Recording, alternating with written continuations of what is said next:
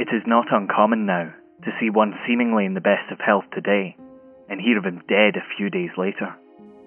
The Linlithgowshire Gazette, 1st of November, 1918. It didn't come from Spain. It didn't start in the slums of Madrid or spread from some cafe owner with a cough in Catalonia. It didn't begin as one thing in Malaga and become another by the time it reached Seville. They only called it Spanish flu because newspapers in the Iberian Peninsula were the only ones talking about the spread of a new kind of virus, sweeping through the plains which the rain in Spain might fall mainly on, although I doubt anyone's really done the research. It is 1918 and the world is still at war.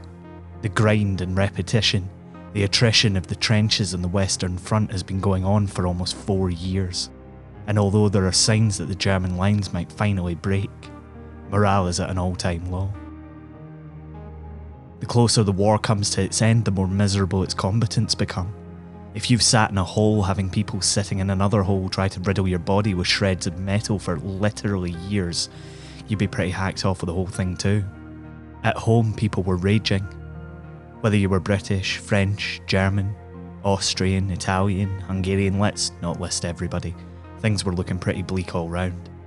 And all the while the papers told you stories in tiny columns at the bottom of the page about a killer virus affecting the Spanish Main. You might have been struggling to put a meal on the table, but at least there wasn't a flu outbreak to contend with. But it was there. It was creeping up the back stairs, down country lanes, flying through the spatter of an uncovered mouth on Buchanan Street, a spit on the pavement of Princes Street, a sneeze on Perth Road, a cough on the High Street. They didn't want people to know. Why would they? People were miserable enough, and a bad flu season was nothing to get het up about. Why worry people unnecessarily? From Be Quiet Media, this is Scotland, a podcast about history and where we made it. I'm Michael Park. Wave 1. It is March 1918. Mud squelches and clags and it gets in your boots and seeps through your puttees. They're the cloth wrappings that are supposed to provide protection and support up your leg, but in reality it just gives the moisture somewhere else to congregate. You're not the first to get the illness. The doctors call it La Grippe, and it's been spreading like wildfire, if a wildfire would actually take in this sodden cesspit. It's not that bad really. You get a cough, a sore throat, a bit of a headache, and most importantly you get a couple of days rotated off the front. It would be a godsend if it didn't subside inside 3 days. Better to be laid up in a hospital in Etap than getting a bit of shrapnel in the neck south of Peronne while the Germans burst through the lines with their big spring offensive. It didn't seem worth it anymore. People came back from the hospital at Etap and then they'd cough, and then they'd splutter, and then someone sitting next to them enjoying a long draw on a cigarette that they didn't know yet would kill them if a bullet didn't get them first. And they would get a cough, and then they would splutter, and they'd feel weak and feverish and have a couple of days behind the lines. It spread quickly and left almost as quickly. The doctors called it the 3-day fever. Could have been worse, but it was taking an awful lot of people off the front lines. There wasn't any real explanation for it, but at least people weren't dying of dysentery, because that was messier. They could go back to the front line, wherever it was at that point. It was moving faster than they could keep up with as the Germans mounted their last great offensive of the Great War. We really hope you like the show and that you're excited about We Scotland, which starts in the main feed in just a couple of weeks. If you want to get it early, or you just want to help us out with some of the costs that go into making a podcast like Scotland, then go and look for us on Patreon. We want to make Scotland as accessible to everyone as possible, and support from our amazing listeners like you helps us to do that. If you'd like to support us, head over to patreon.com/Scotland History Podcast. And if you're not able to support us financially, then totally get that, don't worry about it. But we'd love it if you could leave us a rating and a review on your podcast app of choice. That really helps us out as well. Wave 2. It is September 1918. When you sneeze, More than 500 million virus particles are spread to those nearby. And the flu does what it does. It starts off as one thing and then it mutates. It's the virus's prerogative to stay alive, just like it's yours. If you caught the flu during the first wave of the virus, then guess what? You'd probably be fine. But this isn't the same virus that ripped through the trenches a couple of months ago. This virus has grown arms and legs, and it's carrying a machine gun. As troops step off ships returning home to Scotland after their latest harrowing tour in the muck and mire of the Western Front, the virus walked off with them. H1N1. You might know it as swine flu. Walked off troop ships on the Clyde and straight into the heart of the nation. As troops took their chance to go home, some for the last time before the end of the war, the virus followed them on the railways to their homes all across the country. Some went to Aberdeen, some to Kilmarnock, to Ayr, to Inverness, Dundee, Kirkcaldy, Hamilton. Suddenly, no one in Scotland was safe from a virus that few people knew anything about. There wasn't any doubt that people were starting to get sick at alarming rates. There wasn't any doubt that many people in local communities were starting to die of whatever it was that was gripping them. But the papers continued to refer to a flu pandemic affecting the European mainland. The first wave had done what flu normally does, rampantly infected people and killed a selection of the weakest people in society. The kids, the elderly, the usual suspects. The second wave's mutation hit the motherlode of flu mutations. It went for healthy adults between 20 and 40 years old. If flu strain mutations were operating in a corporate structure, this one would be getting a pay rise, a promotion, and a corner office overlooking the mucus lake in the middle of Central Park. The flu didn't just knock you down and force you to cough yourself to bits. It triggered an intense response from the human immune system, which triggered a rapid release of immune cells and inflammatory molecules. It's called a cytokine storm, and in simple terms, it overloaded the healthy immune systems of young adults. That could cause any of the following symptoms. Often all of them. Fever, fatigue, loss of appetite, muscle and joint pain, nausea, vomiting, diarrhea, rashes, fast breathing, rapid heartbeat, low blood pressure, seizures, headache, confusion, delirium, hallucinations, tremor, loss of coordination.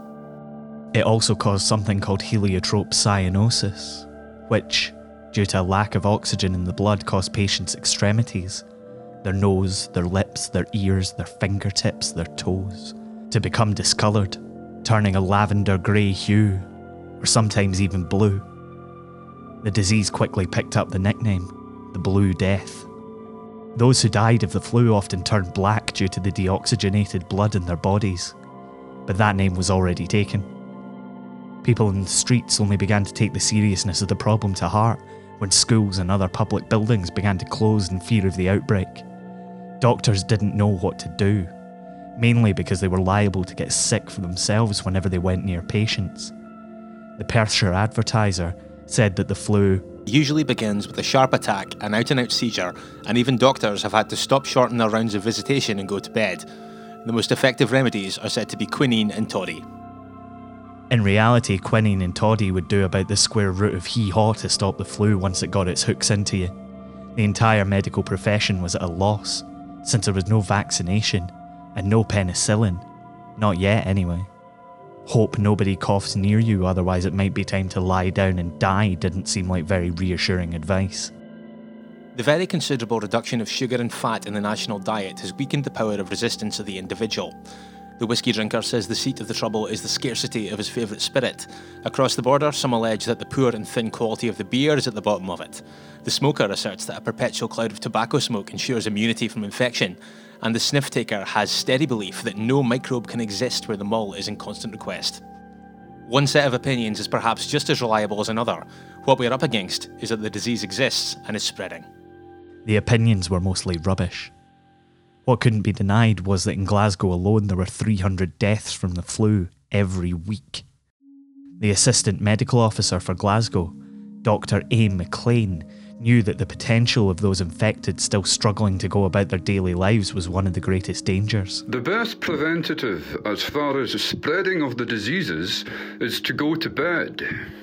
While the heroic attitude seems most desirable, it in fact means trouble for others. Relief may be found in the discriminate use of the following: equal parts of pine oil, lavender oil, and eucalyptus oil, to which a little menthol may be added. It is 1918, and there is nothing that you can do to protect yourself, short of hide yourself away and hope that it goes. The doctors can't cope. The undertakers can't cope. There are more bodies than coffins, and by the end of 1918, at least a quarter of the total deaths in the entire country, possibly as many as half, are attributed to flu. Scotland is devastated by the end of a war that has taken away a significant portion of its young men, and now an unstoppable killer, a murderer, is here to take the rest. Wave 3. It is February 1919.